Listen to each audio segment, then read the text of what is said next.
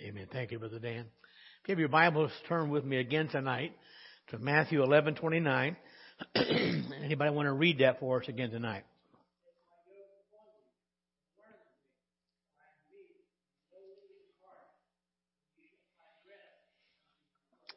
Thank you, Dan. For you, those of you who've been here for the last several months, we have kind of hovered around this verse and the one previous to this for several weeks now. And this is our fifth week on the example of Christ. And we're looking at the middle of the verse where Jesus says, "Learn of me." And as I thought about this and began to study, this is our fifth week, as I said earlier, how much can we learn of Christ? Say it again. Yeah, in fact, the whole Bible is about Him, if you will. And so that's why we're working our way through this. And certainly, He says, "Learn of me." Why would He say that?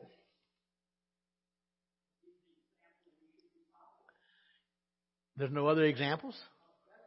Yeah, amen. There is no better example. He is the perfect example. And of course, He's the only one who meets a statement like that. Now, we've kind of worked our way through this. And if you've been here the last few weeks, we've looked at what's involved in imitating Christ. And there were about 7 or 8 things. And we talked about that. And the conclusion that we drew from that was imitating Jesus is not an option. It is essential in our walk with God. But also, we looked at some of the things that Jesus did while He was here that we cannot do. We cannot imitate. Anybody have any example of what it might be? One of them. Raise the dead, absolutely. Forgiving sin. And, well, Dan, I like what you said, and I agree with you. But what about if we keep serving Christ for 10 more years?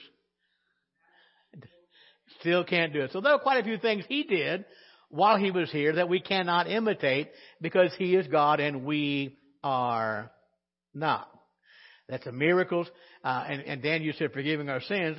And in fact, the entire work is mediated. We can't imitate that. He is unique in those areas. Also, there were some certain things that He did that applied to the culture and the time He lived. For example, He was circumcised. Again, keeping with the law. We don't have to do that anymore. And some other things that He did that went with the time.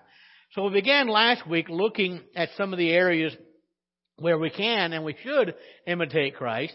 And one we talked about was the things that are morally obligated to us that pertain to all men at all times. Second of all, in areas where we are to be good citizens. I was talking with somebody this past week about this, and I heard John McCarthy, I think Jason did as well a year or two ago, address this. Nowhere in the Scriptures are we called to rebel against government. And one example that Jesus gave, that we know that He lived out, when He was asked, was it lawful, should he pay taxes? Well, He didn't have to, but what did He do? He did. It was the right thing to do. And so we're to do those kinds of things. But also, several times, Jesus would heal on the Sabbath. And, of course, the Pharisees didn't like that. And they would call His hand. And basically, He said, hey, is it right? Is it okay to heal somebody? Sure it is. So we have to do what is right and whatever is needful. But there's some other areas that we're going to begin with, we began with last week as well, that we do need to imitate. And we're to conform to the example that He left of a lot of virtues in His own life. First of all, we talk about His purity and His holiness. And His purity and holiness is a pattern for you and I as children of God to imitate. Now, I say imitate. What does that mean? Copy. Okay, I like that. Now, will we finally become perfectly holy in this life? No. But He gave us an example to follow. And I like your word there, copy. Now, several things about His holiness that we cannot obtain in this life. He was essentially holy in His being. Now, let me remind you. Jesus was born into this world about 2,000 years ago. Is that when he became God? He was already God. Is that when he became holy? He was already holy, okay? Essentially, he is holy. Now, as children of God, we are becoming holy as we walk with the Lord Jesus Christ. So when he entered this world, he wasn't born God. He was already God. He was already holy. The second thing we talked about last week, he was effectually holy. He is able to make other people holy, okay? And we can't do that. Christ can do that. He makes others holy. The third thing is, he is infinitely holy. What do I mean by that? That's right. There's no limit to his holiness. And so, he is God. And how many gods are there? Just one. And I'm looking around. If I had a mirror, I could include myself. None of us are him. He is God alone. And so in those areas, he is unmatched. We cannot imitate him completely in those areas. But that being true, we still have to realize that the holiness of Christ, the holy life that he lived, is an example or a pattern for us to follow in our daily walk with God. Now, remember, he was pure throughout. In fact, Isaiah says he was holy, holy, holy. And we are becoming holy. He was truly holy. He was sincerely holy. And certainly that ought to be our goal in our life. It ought to be genuine. It ought to be sincere. And, and no matter where he went, no matter who he rubbed shoulders with, did he lose any holiness? No. Didn't matter. It stayed the same. 1 Peter 1:15. Anybody got that? Want to read it? 1 Peter 1:15. But as he which hath called you is holy, so be ye holy in all manner of conversation. That's our lifestyle. We're to be holy in our lifespan. He was also exemplary holy. In fact,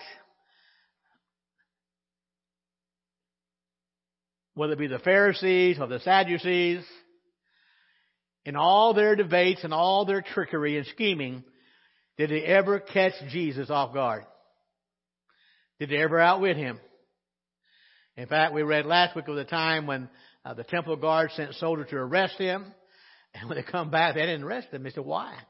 We've never heard a man speak like he speaks. He amazed those he came around with. There was no other person came close to exemplify the life that he did. But also, he was strictly holy. And what's interesting, there came a time in his ministry when he finally said to the Pharisees, the religious group, I challenge you, so which of you can truthfully accuse me of sin? What's the answer? They couldn't do it. He said, here's your chance. I'm challenging you right now. Can you, any of you, speak up? Can you truthfully accuse me of sin?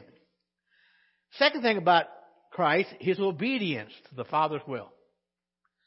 Folks, that is an example, a pattern for you and I to imitate in our life. Now, we have to remember, we talked about this last week, his obedience was constant. In fact, it continued until when? Till he died, to his very last breath. And the Bible tells us we are not to be weary in well doing. The third thing that we can imitate is his self-denial, okay? That was a pattern for you and I to follow. Matthew 16:24. Anybody got that?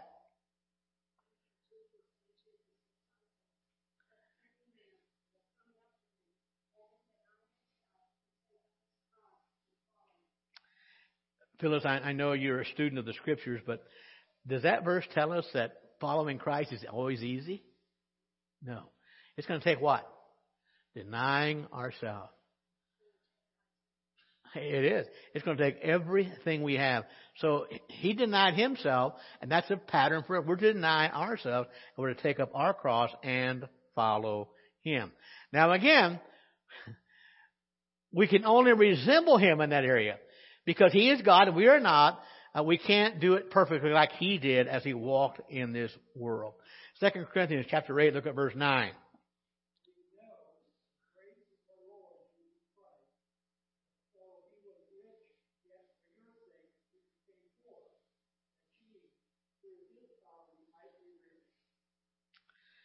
What does that verse tell us? What does that verse tell us?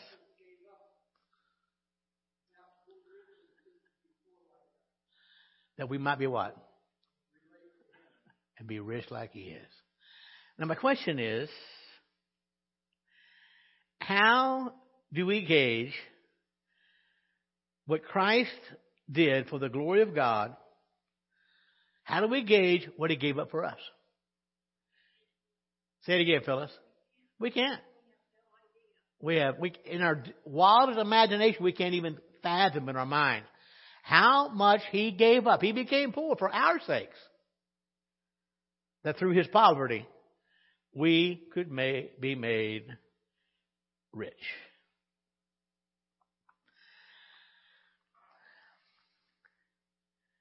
Now we know that salvation is free. It's by grace through faith. And the Bible says that faith, even not our own, God gave us that faith. But we also know that once we're saved, there will be some sacrifices involved if we're going to walk with Jesus.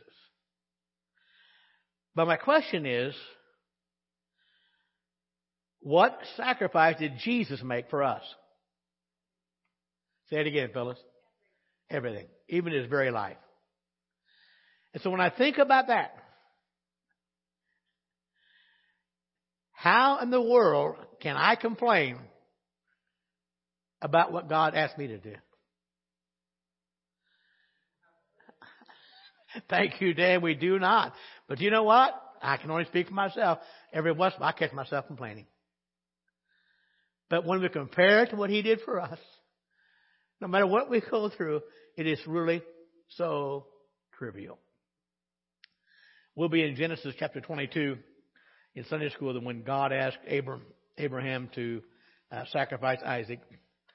And I began working on that today. And as I went through those verses, and I've been through them a lot of times, and you have too, I began to weep. Could I do that, Lord? Would I be willing? In verse 2 of chapter 22, God says, Abraham said, Lord, here am I. I say, God, don't talk to me, talk to Dan. I'm not here right now. But Abraham said, here am I. And I literally wept when I began reading those verses again today. And I'm not sure that I could do that. Only by God's grace. So my question would be then, everything that Jesus did, was any of it that he did, which part of it was he obligated to do? None of it. He didn't have to. He didn't have to. Can you imagine that? But what did he do? He did it all. He did it all. So he was not under any obligation to deny himself for us. But he also says if we're going to follow him, we have to deny ourselves. We must be willing to deny ourselves for his sake. Now, he wasn't obligated, but he did it. And by the way, and if you're like me, you've read through the New Testament at least a couple times. When did he complain about what he had to do? Not one time. Not one time. Philippians. He did what now? And he wouldn't. He would not disappoint the Father. And he wouldn't do that. He didn't want to. And I hope we're going to read a verse in Philippians in a moment, but I hope it's not said of us, any of us. Philippians 2:21.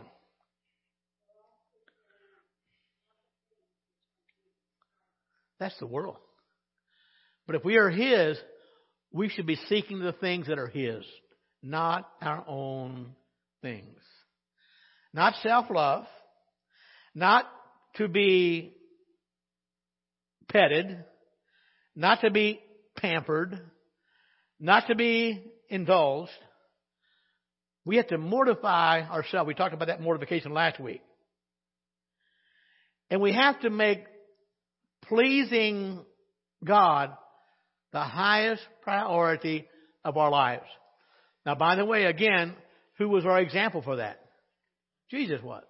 He wanted to please God. 2 Chronicles. Well, I'm getting ahead of myself. Hold on. I'm getting ahead of myself. Skip the page there. Back up a little bit. The fourth thing is,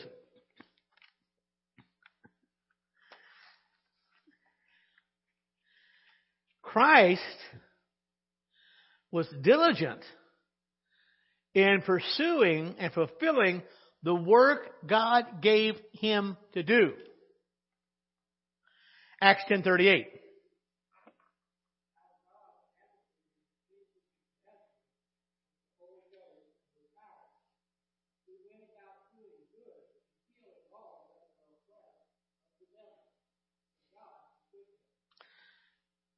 The Bible says that Jesus went about doing good. Now, as far as we know, His public ministry lasted about 3.5 years, give or take.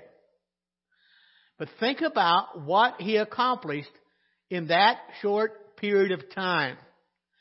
Think about the lives that He touched, the people that He healed. And by the way, those things that He did during that 3.5 years of ministry will be celebrated throughout all eternity. Those lives were changed forever. And the reason was it was a work that God had given Him to do.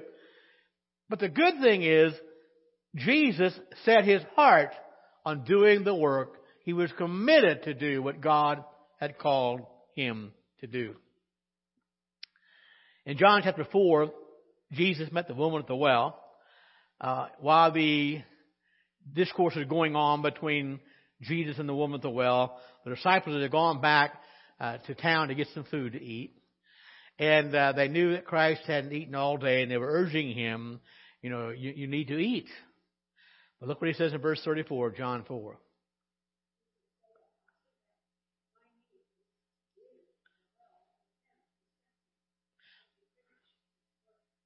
Amen. That word meat is my food. My food. What I sustain myself with is more than physical food. It's doing the will of the one who sent me. Jesus was committed to doing the will of God. And here's what's interesting. As far as I can remember reading through the New Testament, He never fainted.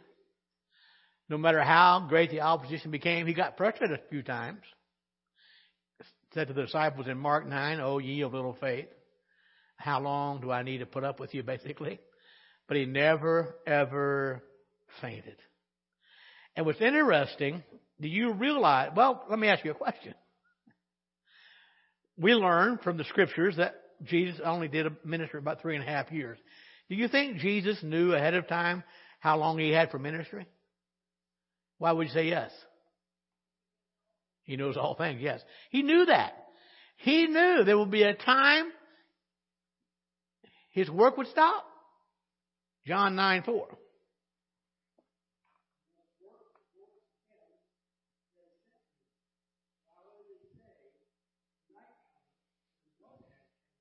So what's Jesus saying?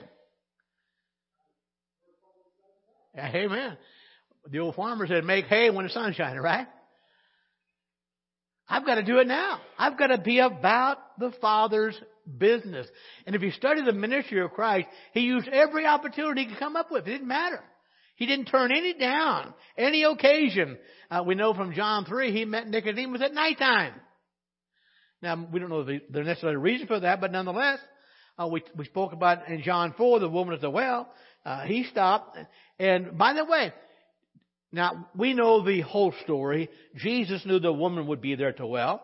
But if you read the context of John 4, why did Jesus stop there to begin with? He was thirsty. He was tired. And he wanted to drink of water. Now, I know he knew the woman would be there.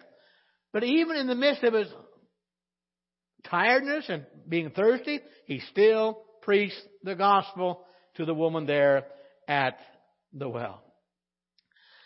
There was a time Peter speaking to the Lord. And Christ had told the disciples of his impending death, what would happen when they got to Jerusalem. And Peter tried to change Jesus' mind about that. And do you know what Jesus said to Peter? Get behind me, Satan. Now, keep in mind, he wasn't calling Peter Satan. He knew who was the one behind all this. Satan was. Peter thought he was doing the right thing. But Jesus is saying, look, I can't spare myself, Peter. I know that's what you want. But I cannot do it. I must finish the work God the Father sent me to do. And this one hit me hard, folks. Do you think that Jesus trifled or flitted his life away while he was here?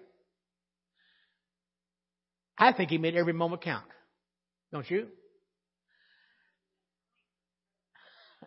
Yeah. Now, you know what my problem is, Phyllis? Sometimes I think I got all the time in the world. But if he didn't waste it, should we waste our life?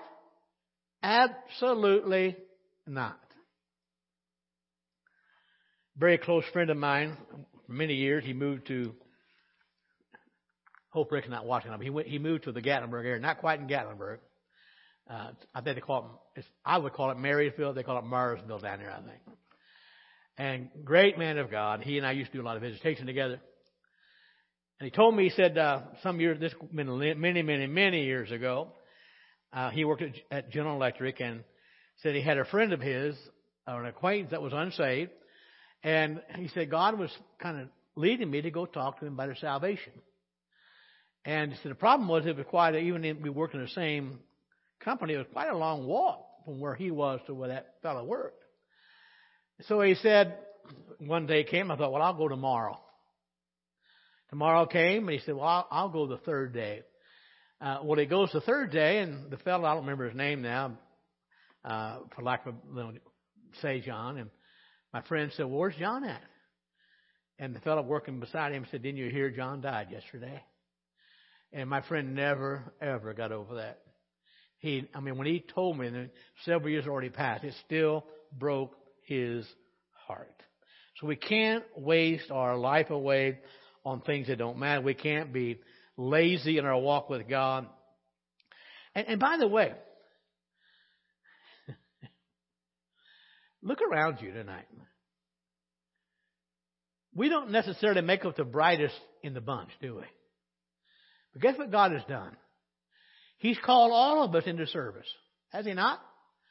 And is it not an honor? Now, by the way, I'm including myself in the bunch, okay? But is it not an honor to be called of God into service?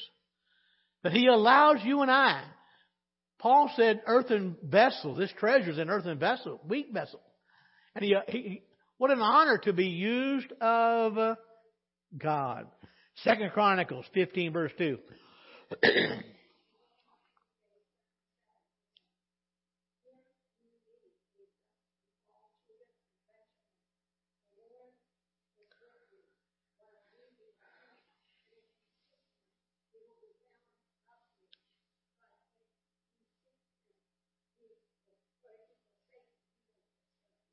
Thank you, Phyllis. Asa, the king of Judah. And the man of God goes out to him and says, I've got a message from God for you, Asa. And here's what God told me to tell you. As long as You and the country is with me. God says He'll be with you. God says if you seek Him, you will find Him. But if you forsake Him, guess what? He will forsake you.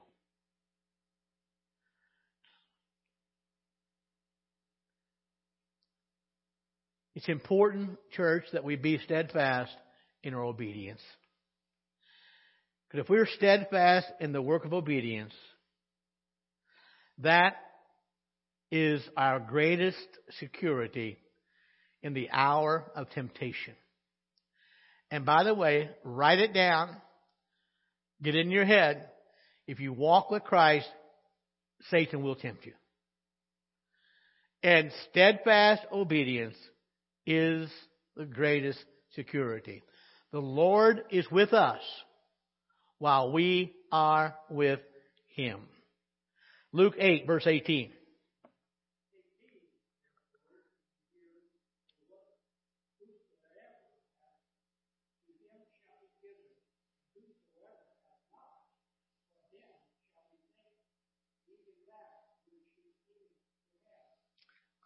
Okay, and I'm not going to ask you to repeat the verse, but what's the principle we learn from this verse?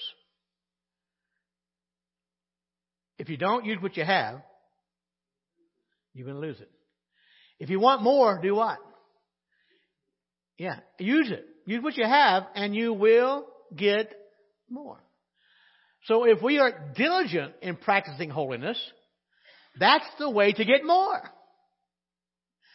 And so all the spiritual graces that God has for us, they grow by being used. Spiritual acts will lead to spiritual habits. Think about that. And when we use our talents to God, we're faithful in that, God will reward us by an increase. Now, by the way, I'm not a health and wealth preacher, but you give to get, to give to get. You give yourself to God to get more. And that's exactly the principle going on here.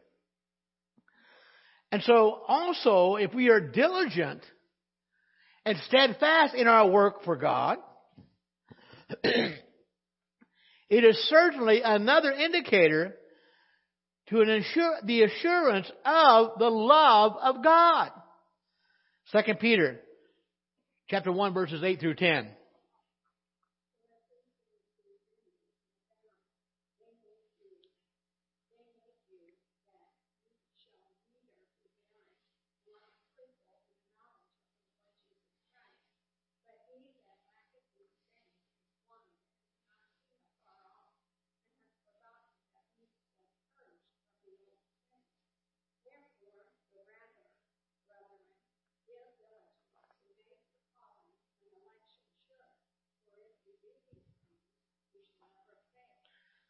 Thank you, Phyllis. Now, I eliminated some of the verses for time's sake tonight, but Peter lists several things that were to add to our saving faith: virtue, knowledge, goodness, and you know most of them. And Peter says if those things are in you, and these are things we're to add to our faith, not for salvation, Peter says you won't be barren, and you won't be unfruitful in what you know about Christ. You'll know more about Jesus. But then in verse 9, he gives a warning. If you lack those things, he said, you're blind. You are blind. And you can't see afar off. And you've forgotten that you were purged from your old sins. Now listen very carefully. If we are diligent in obedience, it is the greatest guard against backsliding. Some years ago, our former pastor's brother, youngest brother, he said that somebody visited his church and they asked him, do you believe in backsliding? He said, no, we don't believe, we practice it. The truth of the matter, every Christian is not careful. And the greatest guard about that is being diligent to obey what Christ wants us to do. Because if we allow ourselves to become cold, it will lead to being careless in our walk with God. And carelessness will cause us to begin to neglect things. And if we allow that neglecting to go so far, it is going to lead to apostasy. And the more diligent we are in serving God, the more we'll become more like Christ. He was diligent in doing that. He's our pattern. And so we need to be diligent. The fifth thing about his life he lived that left us an example or a pattern, the fact that he, how should I put this? He didn't go around offending people on purpose. Now, by the way, and hear me well, the gospel was meant to be offensive. Designed to be that way. It was designed to bring division. Jesus himself said that. But while he was here on earth, he took care not to injure anyone, and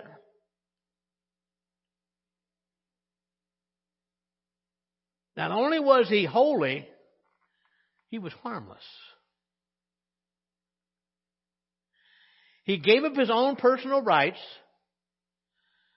to avoid being offensive. And we talked about it last week when he gave the tax money. He didn't have to, because his kingdom was not of this world. But rather than be offensive, he said, I'll pay the taxes.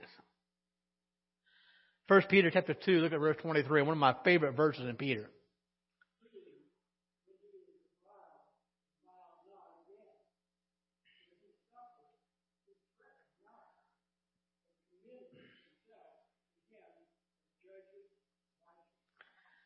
Okay, thank you, Dan. Does anybody know who the who is there in verse 23? It's Jesus Christ. Okay? We know he was reviled. And it literally means they were throwing words at him. Now think about ourselves. Whenever people are throwing words at us, normally what do we want to do? Yeah, throw them back at them. I know Rhonda's dad is with us tonight. We love him, but I'm telling a story I heard from somebody else, okay? Rhonda, you heard this story at a national meeting one time.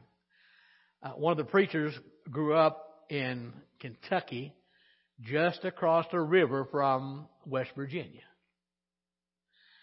And he said the West Virginians would take dynamite and throw it across the river at us. He said, we didn't care. We would light it and throw it back. Remember that story, Rhonda?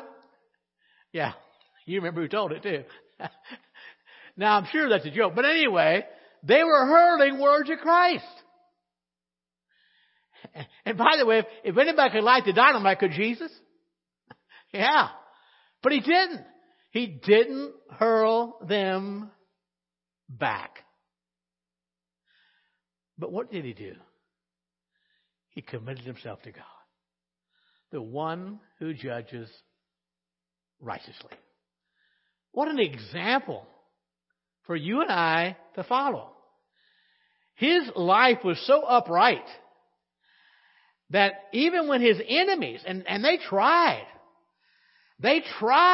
to find something against him, something that they could pin on him and say, we got you now. John 19, verse 4.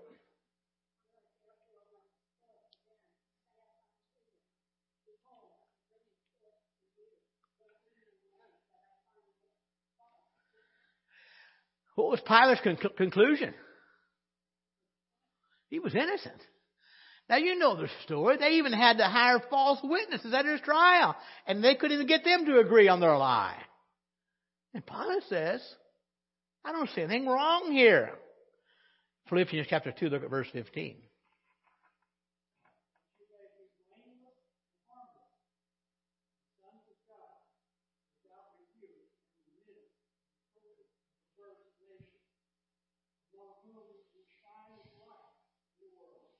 Thank you, Dan.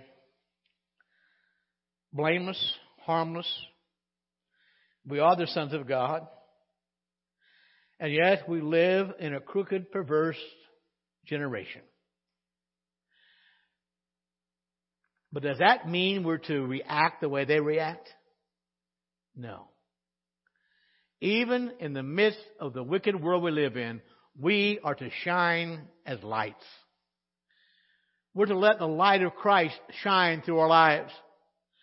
And Jesus refused to be offensive when it was unnecessary.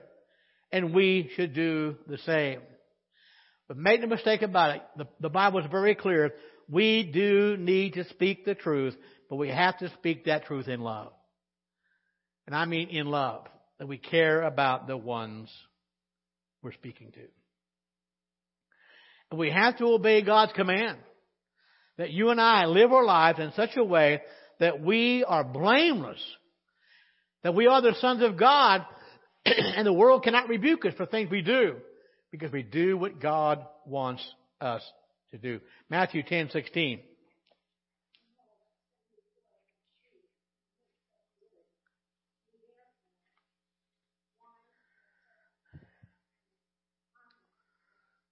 Thank you. Jesus knew when he sent the disciples out, it's like sending sheep in the midst of wolves. Meaning what? Yeah, you're in danger. They're going to want to devour you. But let me tell you what you need to do. Be as wise as the serpent, but make sure you're as harmless as a dove. We've got to win them to Jesus Christ.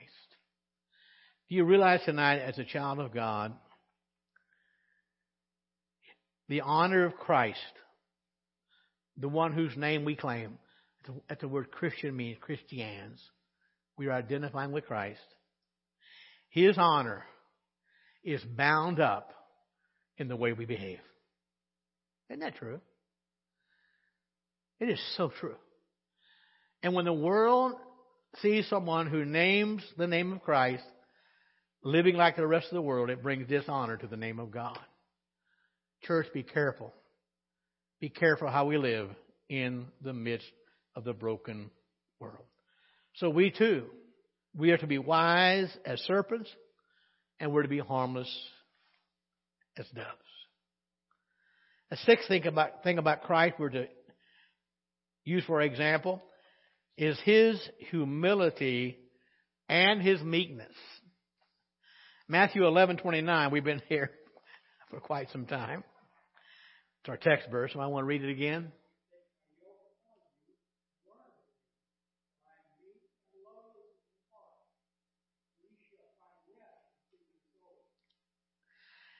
We've been looking at learn of me, but look at the next phrase. Jesus said, for I am meek and lowly in heart.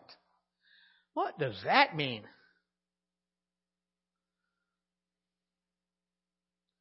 What does that mean? Was he a sissy? No.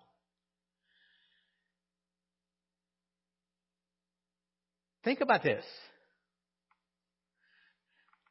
First of all, we talked about a while ago, he wasn't born God, he was already God. Isn't that true? And so what he did, he's meek and lowly because he lowered himself. And he did that by taking on the form of a servant. In fact, in John 13, there at the Last Supper, he was meek enough. The Bible says he stooped down and did what to their feet? He washed their feet. He washed their feet.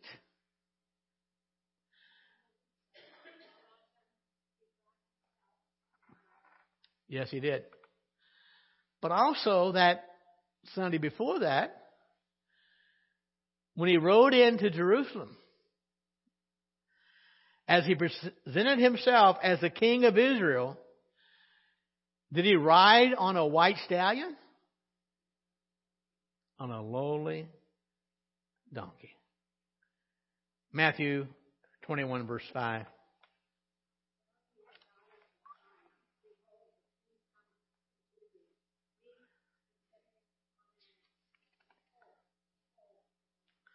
That's how he came. Meek and lowly. Matthew 20, verse 28.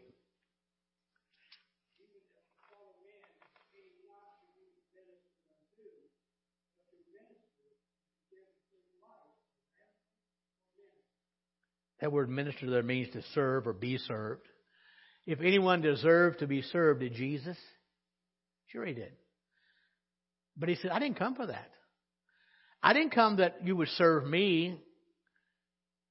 I came to serve you.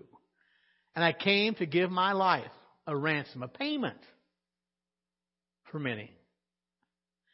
Matthew 9:11.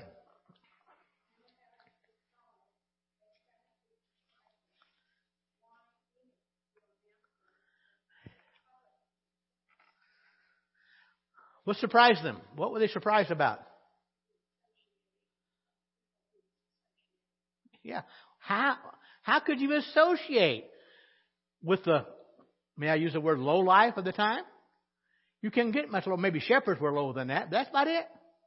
How could you do that? Did Jesus think he was too good to eat with those kind of people? No. He condescended that low. 1 Peter 5:5.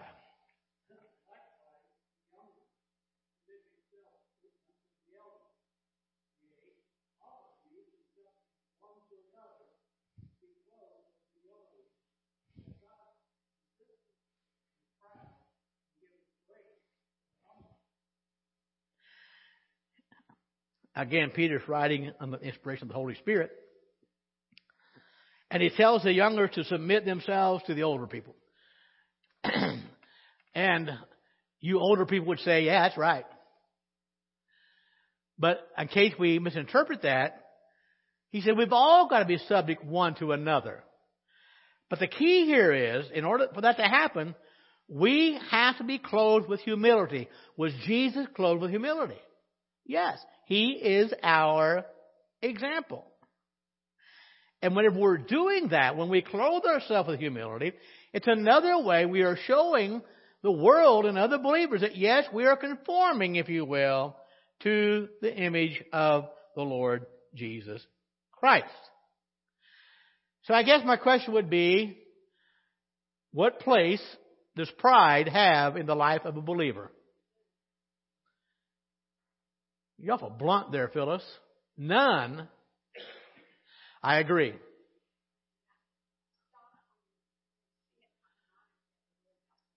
Amen. And by the way, we all deal with it. But it has no place in our lives. And whenever we allow pride to come into our lives, it's simply evidence that we're lacking communion with Christ. But it's also being ignorant of God's Word. God hates pride. And pride comes before the fall. And I want to say tonight, I don't know of anything more provoking to God. I don't know anything that would quickly separate a person from God than pride. It's an awful, awful thing. And my friend, it's something Satan will use against us as well. Psalm 138, verse 6.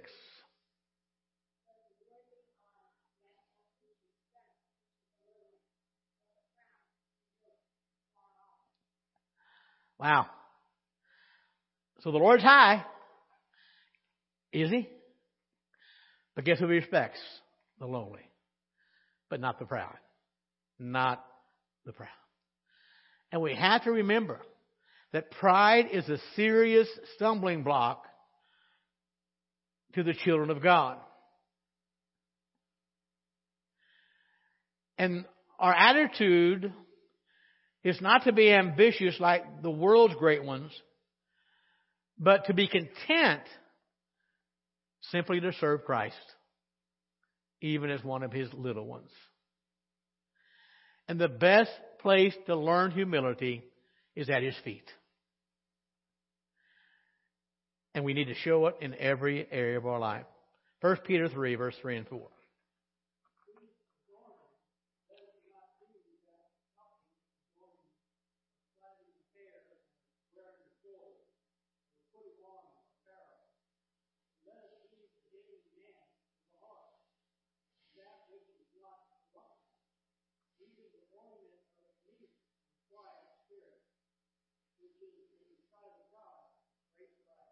Thank you, Dan. I also know the context of these verses.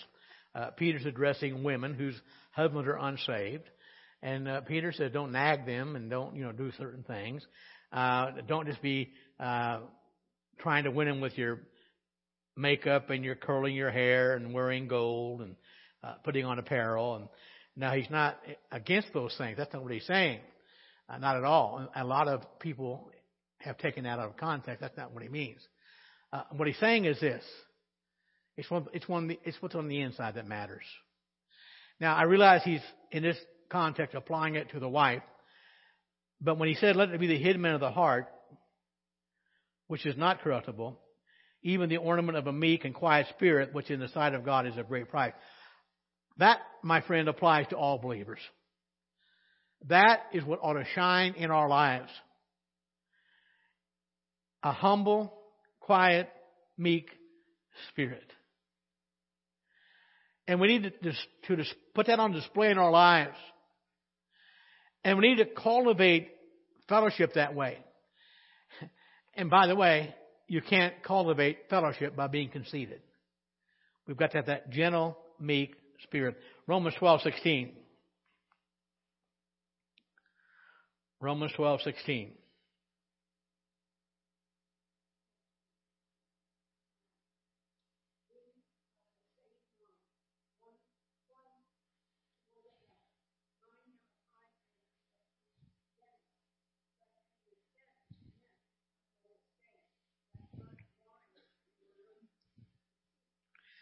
The warning is clear. The warning is clear. Don't think too much of yourself. Be willing to lower yourself even to others who are of low estate. And don't be wise in your own conceits. Ephesians 3:8.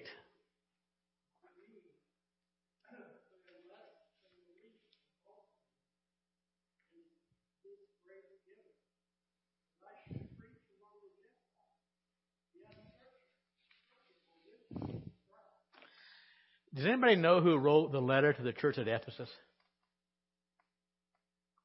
Who wrote this letter? Paul did. And how did Paul see himself compared to other Christians? The what? The lowest. And by the way, know this for sure, this was not a pretense. Paul was not kidding, being facetious. That's how he saw himself. Now, did he have any, from a human standpoint, let me clarify that, did he have any reason to boast? Sure he did.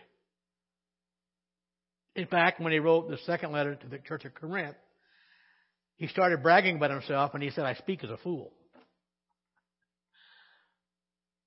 But he realized it didn't matter. He's the least of all the saints. I want to say again tonight, folks, we have a wonderful example to follow. That's why Jesus said, learn of me. And I hope you're like me, you realize that we will spend a lifetime learning of Him. We will never exhaust those resources. We will never get to a place in this world where we can truly say, I've arrived. The only time we can say that, and we step over Jordan into that celestial city. Well, we're not finished yet. We'll pick it up here next week, Lord willing. If Jesus comes, don't worry about coming next Wednesday, okay? We'll see you in heaven.